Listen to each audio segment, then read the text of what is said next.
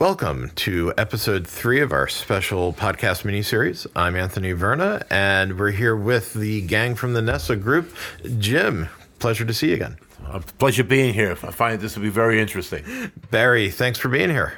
Well, thank you for having me here, and I think that we have exciting discussion to discuss. Good. Thank you. Will, great to see you, sir. Yeah, I got a ditto that from Barry. But yeah, this is going to be exciting. I like real life case studies. We like dittos. We don't like mega dittos. Justin, it's a pleasure to see you. I'm not going to hold this up. Let's get into this. Good follow-up. All right, so let's talk about. Let's start doing our case study section of our mini series. So let me tell you a little story about a client of mine, and the names here are changed to protect not just the innocent, but what is private as well.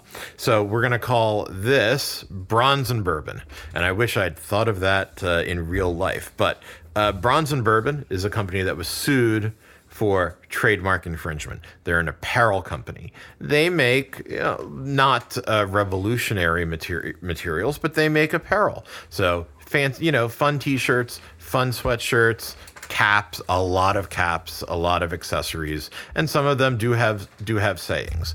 The aesthetic, the oeuvre of this apparel is very traditionally manly, certainly cars, certainly a lot of motoring type of imagery in it. The plaintiff was Bronze and Coke. And so from that particular standpoint, they're also an apparel company. Totally different type of apparel, though. I would say that they sell very expensive apparel, very good dress shirts, very good dress pants, shoes, ties, things that are very much more upscale than the client in this case. So, Will, let's start with you as to some thoughts here.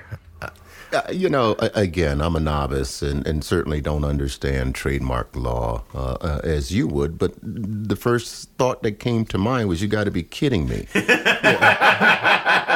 So let's talk about that for a second. Yeah. No, and I understand exactly where you're coming from, because a lot of people don't understand trademark law, and a lot of people don't understand what the reasoning is for a trademark infringement lawsuit like this. So let's talk about that for a little bit. The plaintiff needs to have, one, a trademark that is registered with the United States Patent and Trademark Office. So that trademark has the brand in it. That trademark will have the goods and services listed in it. And obviously the owner is listed in it. So those are keys. And then when you're filing a trademark infringement suit, you obviously have to list who the defendant is. Why is there infringement? So you're going to have to discuss some of those areas. The trademarks are similar. The goods and services are similar. In a very simple explanation, similar trademarks, similar goods and services equals trademark infringement. Now, you're probably saying, you got to be kidding me, because the trademarks do have some differences to them. Yeah, it was my first impression. Okay, great. So where the issue is not on the second, section or the third section, but it's on the dominant portion of the trademark. And that's where a lot of plaintiffs start with. And they will say, the dominant portion of our mark is here. So bourbon. In this particular case, Bourbon and Bronze, Bourbon and Coke. So bourbon is number one. That's the dominant portion. That's where the infringement occurs, because consumers look at the dominant portion and not the second. We've got court cases from the first time the Lanham Act has been enforced that talk about the dominant portion of trademarks. So when we're looking at a trademark, we need to understand that dominant portion. So in this particular case, it's Bronze. So from that standpoint, that's really what we're looking at. From the goods and services standpoint, a lot of people would say, well, one company is making T-shirts and one company is making dress pants, dress shirts, ties, and their price points are very different. And this is where the yin and yang of law comes in, which is, on one hand, I understand exactly what you're talking about. And if you're a defendant, that's exactly what you hammer. You hammer the differences between the price points. You hammer the differences in your consumers. You hammer the differences in your channels of trade, in your marketing. Justin talked about in earlier episodes, what does it take to get a customer? Well, these two companies have very different customers, and these two companies are going to get those customers in very different ways and at very different price points. All of that's defensible. And all of that might mean that there's no trademark infringement. On the same token, clothing's clothing. And if you are a clothing manufacturer, you can turn off your machines and you can put new patterns in there and you can make underwear. And you can turn off those machines and you can put new patterns in and you can make swimwear. And you can turn those patterns off and turn off the machines and you can put in new patterns. And then you can make, dress clothing. So you're saying they've satisfied the apparel side. I would say they have satisfied the ability to file a lawsuit. Okay. And to get something like this early on and filed and dismissed early in a motion to dismiss the case is not going to happen. And as a matter of fact, previous counsel in this particular case did file a motion to dismiss, which the judge struck down very harshly, to be honest with you. And the reason for that is it's not a high bar to be in federal court on a trademark infringement suit, as long as you've got, yes, apparel, something to that effect. So apparel is apparel, at least from the very beginning.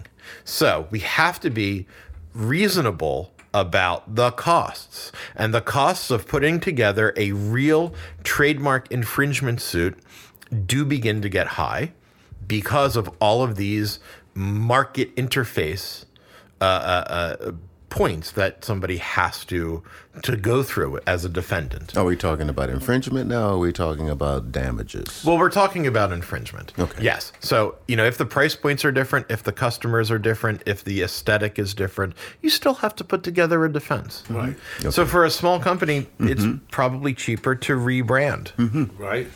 So Justin, let's talk about this. So now that we've got the practicalities out of the way, Justin, my question is, how can I keep an aesthetic in a new brand if we're going to rebrand this company?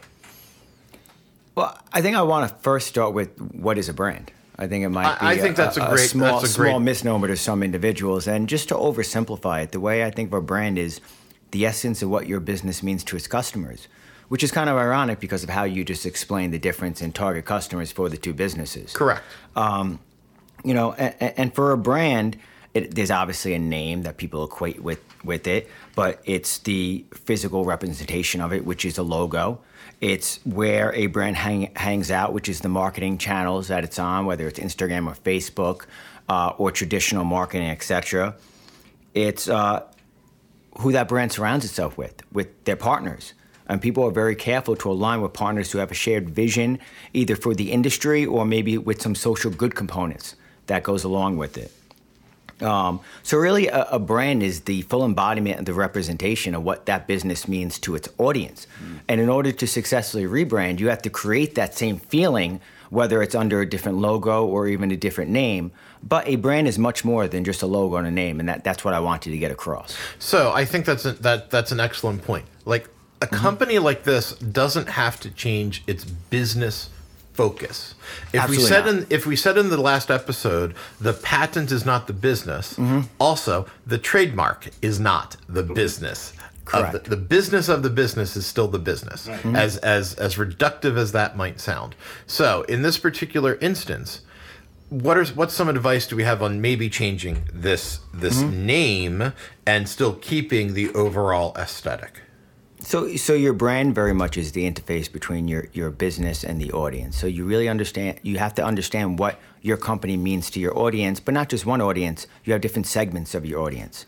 So for each segment, in your case, more premium apparel could be broken out to either men and women, different ages of men's or cohorts, even different disposable incomes that they're willing to put forth. And from that, once you understand your customer segments, you could begin to peel the layers off of what your brand or your company means, rather, to each one of those segments. And then when you begin to look at new names or new logos, you really want to make sure they're consistent with those customers' expectations. Now, I will say the best thing about a rebrand is that you have an audience you can test with. Yes, exactly. So you don't need to go into this blindly. As you know, I always like, and I think customers nowadays especially love transparency between a business and themselves. So you can say to your audience, hey, we're undergoing a rebrand. We would love to invite your participation to really make sure we deliver the best experience now and in the future for you. Customers, but it's on that business to understand their customers, will understand and appreciate that. So if you do have an audience, invite them in, help you with that rebrand. Don't be shy from that. Own the process.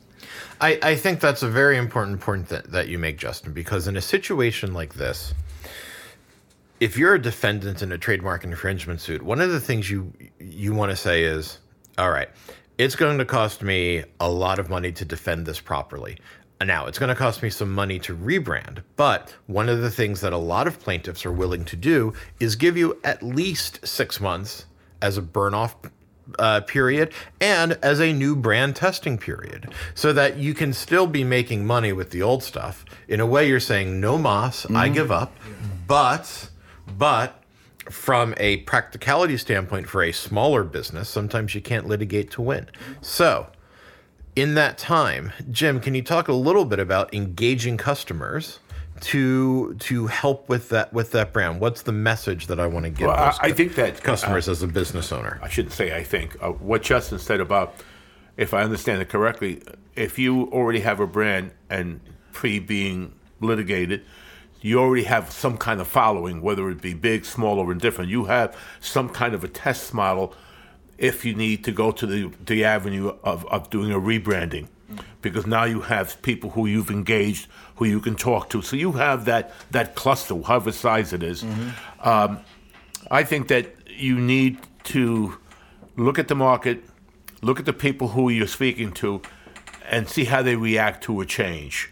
I mean, it's all about sales. It's all about what kind of revenue you can bring in. If you're sitting there and you know that a rebranding is going to cost you a fraction of what a litigation is going to cost you, and someone brings to me inside, let's say I'm the CEO of the company, someone comes to me and says, hey, Jim, here's what we're facing, and I look at him and he says, I think I can get that audience, Jim. I think I can do the test market. I think we can. I very much would think that I'm going to go to wherever it's more economical and more possible winning, and I don't know if litigation is going to be my winning vehicle. So I would probably be looking at something like a rebrand. Yeah. As someone who litigates, I can tell you there are multiple ways of winning. It's not just winning in court, because sometimes that's so expensive it's a loss. Mm-hmm. Yeah. Justin, if I'm a business owner and I'm rebranding, do I want to do surveys with my customers? How do I want to frame this potential question? Go ahead, Barry. Yeah, how to connect them. Yes. And a lot of companies go out and they have a special, which is kind of rebranding. So you mean give a discount for the old merchandise? It could be a discount on the current merchandise, but it could be a new intriguing thing that says, hey, when we're rebranding, we're going to go from A to C. Oh no. Yeah. I got one question, because there's a nuance that's being lost here, and maybe, I'm going to mention a famous brand in my discussion, but it's not about them, just as a caveat to my discussion. But I see this rebranding as some kind of a pivot, and there's a nuance that I'm missing, and maybe pieces of the audience is missing as well. So I'll use the case of my grandmother. Okay, and so as a young child, I can remember, my grandmother would send me to the store with the list, and on the list was not peas. On the list was yes. Del Monte peas. Okay. And if I came back with anything other than Del Monte peas, there was, going to be, a lot of butts to pay, okay? Goya was one of my problems. Yeah. So, yeah. right? So if it didn't say that, then it's an attachment. I can hear the attachment. Yes. Of that customer to that particular brand. Now we're just talking about peas. In this case, you're talking about some clothing. How easy is it now for a Del Monte to go to their customer base? And there's some hindsight involved here. I understand that. Sure. But to say we're no longer going to be called Del Monte, we're going to be called, Xenon, Vegetable Services. How does that go over with your current customer base? I would say the first thought there is that I think it's easier for a smaller company to rebrand than one that's entrenched in its particular brand, and then then needs to have some kind of pivot to it. Okay. I think for a smaller company, and Justin did say you might need to have that discussion and conversation, and I think Jim and Barry said that too. You have to say here's what we're doing, and sometimes you might even want to say, look, we're being sued. We've decided to do the rebrand instead of fighting the suit. And you may not want to play victim in a message like that. So a message like that does have to be worded properly and carefully, but you might have to have that conversation. Justin. Yeah, it's not impossible for larger brands to rebrand. I mean, About.com rebranded to Dotdash to reflect a new business focus going forward. And I think just for sake of clarity of this podcast, the case study we're looking at was more of a obligation to rebrand to avoid litigation if they felt it's in their best interest. There are plenty of times, and I would say this is probably more often the case, that you're rebranding to demonstrate a pivot of your business into possibly a different audience or a different pivot. I'm actually a part of a company right now in the healthcare and beauty aid space where we teamed up with a world-class product developer, one of the first individuals to utilize ingredients from the Dead Sea in cosmetics. Been doing it for over 35 years. He was running not only one brand, but several brands out of Toronto. And from a product standpoint, they were very successful. From a marketing and branding standpoint, they were not. And when we first met with him, he said the words we always love to hear. I don't know what I don't know, and I don't know marketing and branding. So we saw that as a perfect opportunity to team up with him and rebrand out of our choice his entire product line and his company. That also included looking at different opportunities within the market. So that rebranding took into account new market positioning, took into account a higher end customer that we wanted to go forward with. And then from that, we worked backwards into creating a name and a logo and a brand identity with our brand values, etc. And your targeted markets do need that. I mean, I can give you the one we all have laughed about in the past when they came out with the great idea of the car Nova, and they tried to send it down into Latin American countries. You know what happened there. Someone should have said, wait a minute, you can't call that Nova in Latin American countries. That's not going to work. So they should have saw that and did the rebranding or the renaming of the car. That was a disaster, as we all know. So. Branding is not easy. No. There's a reason why branding campaigns, especially within large companies, take a while to perform and conduct, and they're rather expensive, let alone for new products being brought to market. Companies will sink in a lot of money to make sure they're delivering upon the expectations of their existing consumers, and they don't want to make any assumptions. Now, Anthony, you asked before, how do you do a rebrand? How do you begin to engage your consumer? And I think a lot of that just comes down to where a company is in their life cycle and what their financial resources are. On the low end, you could do surveys or pulse surveys, which is just one question at a time. You can put social media posts on, inviting commentary. And people love sharing in their opinions.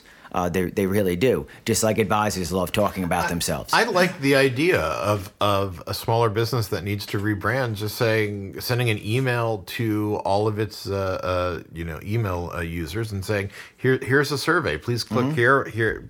Please click your favorite of 5. Doing the same thing on social media. Here, please, click this survey and give your input and say pick which one you like the best and at least have 5. What about your other channels? Are they I guess if you're making the sales, they probably don't care. I don't want to answer my own question, but what about your your channel partners, distributors, and other people who have embraced this brand, aren't they as brand conscious as the end user? I think they are, but I think their tolerance is much more, because from a B2B perspective, let's face it, they care about their bottom line. Right. Is the economics of my relationship with this business going to continue, if not grow? And as long as the answer is yes to that, I think they would follow along with rebrand without much friction. It's really a rebrand is consumer focused, because typically most businesses are in a very competitive marketplace where they need to stand out, and the way they stand out, a lot of things come into account, but they're branding above most. Well, does the messaging of what you're talking to your client about then, is it being lost in the fact that they have fallen emotionally in love with a brand versus, the business side, which drives them to probably where they sit, just go ahead and rebrand and move ahead. Anthony's number one rule of trademark law: don't fall in love. And every one of my clients, every entrepreneur that I have ever met says, "Oh my God, I love this brand. I need, and whether or not they want to protect it." Yes, it is. And my number one rule is don't fall in love. Because this might happen, or you might need to do if you haven't done a trademark search, and we could talk about that as well, because we talked about patent searches in the previous episode. If you haven't done a trademark search and this is floating out there, and you want to be conservative and cautious about your business, then you have a rebrand. So, that burst of that energy burst for your brand, just like that energy burst for your actual product, does create that attachment. But my first rule is don't fall in love, because Anthony, it's so much easier to change. Let's that talk brand. about falling in love for a second. Okay. And we'll keep this. I did that. We'll keep this. We'll keep this PG, Will. Okay. I think any entrepreneur and small business owner needs to be loaded with passion, because you're going to have a lot of ups and downs throughout your journey, and those downs can definitely make you second guess what you're looking to accomplish. And you need to have that passion. I think with passion comes a lot of emotion. So it is easy to get emotionally attached to aspects of your company, whether it's a brand name or a business model, etc. That's fine. But you need to be able to make business decisions outside of your emotions and your passions and what you love that are in the best interest of the business. And that's why it's important sometimes to have advisors and key relationships with people that you trust that have more of an objective view of your business than you. It's very hard to see the outer edge of a circle when you're standing right in the middle of it. Sure. And for a lot of founders, that's exactly where they are. They're at the middle of their business, and a lot of what they see is obviously biased because of their passion and the granular details that they look at from a day-to-day basis. Maybe it's not quite that. Maybe I just don't understand, how I've built a following that recognizes me, and it's kind of like walking into the bar. They know my name, Yes. and then all of a sudden I walk in and my name's changed, and I think it's the fear of thinking that they won't know me anymore. But there is something you do as a professional to mitigate that or to eliminate this stress to the business. If I can just add one thing to Will, I think this is an ongoing evolution of marketing nowadays, and it's causing a lot of disruption within market research and the metrics behind marketing, which is, if you look at Google and people pay so much money to AdWords, well, that's based on really cost per click and cost per action. But the real factor or metric to how successful a company can be is engagement. How are you engaging your consumers? Not only are they liking your page or your post, but are they commenting? Is there a two-way street of engagement? And that's also where a path forward lies with potentially rebranding. If you do have a good conversation with your audience, you work that into your conversation. I don't think the hard part is issuing a survey or an email. The hard part is knowing what questions to ask, because you don't want to be too leading. You need to know, well, I need to ask questions about the values they entrust in my brand, what their expectations of me are, and really show a very subtle question set that is maybe only 3 to 5. No one wants to answer 15-question surveys anymore. The average attention span right now is less than 8 seconds. So good luck with all your marketing, with that said. I just want to go back. I don't want to interrupt you, but I just will mention the word, and I'm going to bring it up again. We'll mention the word messaging. We all know that messaging at any level of any corporation, we know that's an expensive ordeal. I mean, you look at a marketing plan, the most expensive thing is the messaging that you're putting out there. If you rebrand, are we talking also re-messaging? Not necessarily. I think that's what we're looking to avoid is re-messaging. I think we want to keep the same brand aesthetic with a new name, trademark / name. Okay. Yes. Well, under this case study. Under this case study, if it was a choice to rebrand out of a pivot necessary for business success, yes, to your question, you might want to change your messaging. And when it comes to messaging, it's not one size fits all for your entire company. There's messaging that goes to your brand identity and the essence of your brand, and then there could be siloed messaging for each targeted audience. There needs to be a connection between your brand and the customer segmentation messaging, but not all customers are created equal. You need to speak very specifically to each one of your customer sets, because if people don't feel like you're speaking to them and personalizing it to them, they're on to the next product. So the next step in thinking about a company like this is that the products do have to be, I don't want to necessarily say recreated, but they have to be updated for the new name / mark. And Barry, can we talk about some of the management issues involved? Because now I have to get new artwork. I have to have the same people create different items. Yeah, but what you're doing is you're starting a new company in the old company. Now, you don't propagandize it. Okay. But you take it and you kind of go into it. Say, hey, we got something new and exciting. We thought that it might be of interest to you, so we've put it in our for sale file. So in order to keep the same supply chain going, what is a business owner looking at in terms of management? Because we're hopefully creating similar products, just with slight changes. So I hope there isn't much change. But am I wrong about that assumption? Well, it varies up and down on a scale. Okay. So talk to me about some of that variation. Well, what you can do is you can take the printing that you put on the package, if it's a package, if it's food stuff or whatever it is, and put a little thing on there, maybe without even changing anything else, and say, hey, this is new, enriched, and see if that gets some traction. I like that, Jim. In some of the messaging that we've been talking about, how should the owner, that top level, handle that messaging in terms of going down the company? Within the company? Yes. Ooh. You sit like we're sitting right here as a Nesta Group, and you bring your head of operations, your head of marketing, your head of sales, and we have a conversation that says, here's what the situation we're in. You take in consideration what Barry just said about how much do we have to spend to rebrand, because I'm going to be looking at that, because someone's got to sign that check.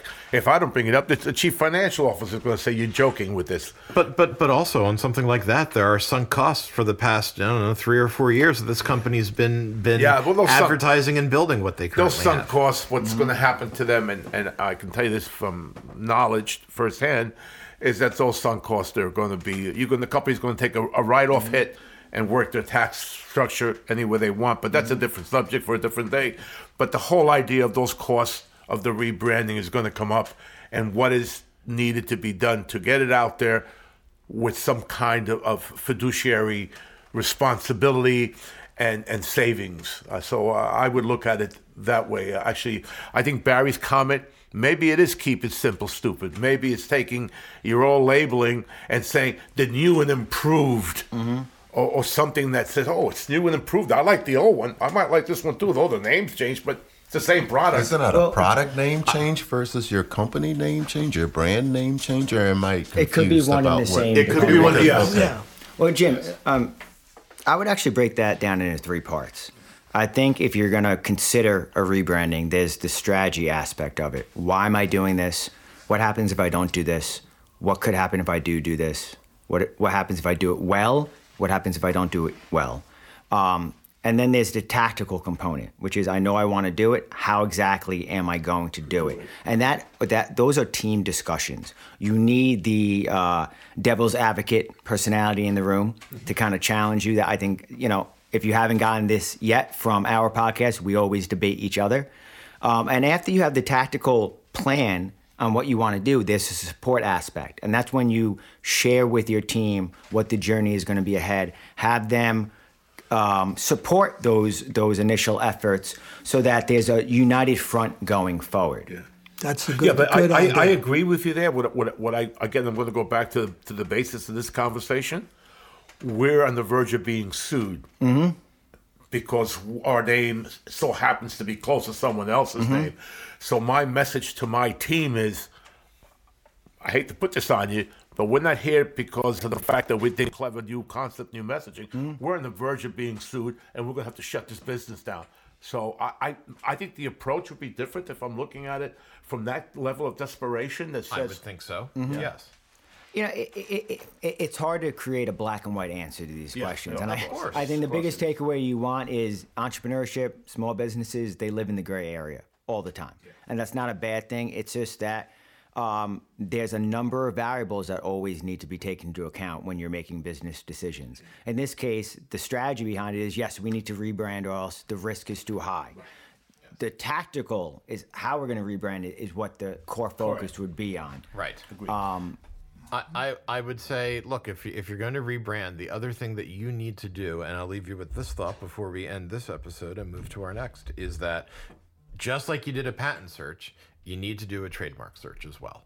And if you haven't done that, sadly, this is the end result, is that 3 years in building your brand, you have a trademark infringement suit staring you down and forcing you to make changes. So therefore, you've got to find a way to be preventative about this. And hopefully you do the trademark search, you find what brands are out there, you get that high level view of the universe of this potential name or this potential mark or this potential brand, and you, just like Will said with patents, you do the white space. Where does our brand fit in here? You do the green space. You kind of figure out where our competitors are. You need to make sure that you understand the universe of this mark before you move on. And I think that's just as important in trademarks as it is in patents, because this is the end result if you're sloppy about it or you don't at least look back to understand,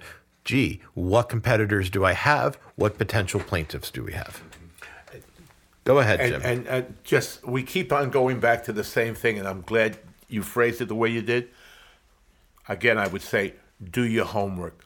Understand what you're getting into. Do your research. Do your due diligence. Do your patent search. Do your trademark search. Although it seems laborious and costly, and you hate it, and most people are going to hate it because they're so excited about this thing that they're doing that they'd rather take a shortcut. Take the road less traveled and do your homework is my motto. Thank you for that, Jim. Thank you, everyone, for listening. This is our special mini podcast series with the Nessa Group. And Jim, back to you. How do you find the Nessa Group online? Did you go to www.thenessagroup.com? Or you go to LinkedIn, or you go to Facebook, you'll find us. We're out there, and just let us know what you need, and we'll be there. Thank you very much for listening.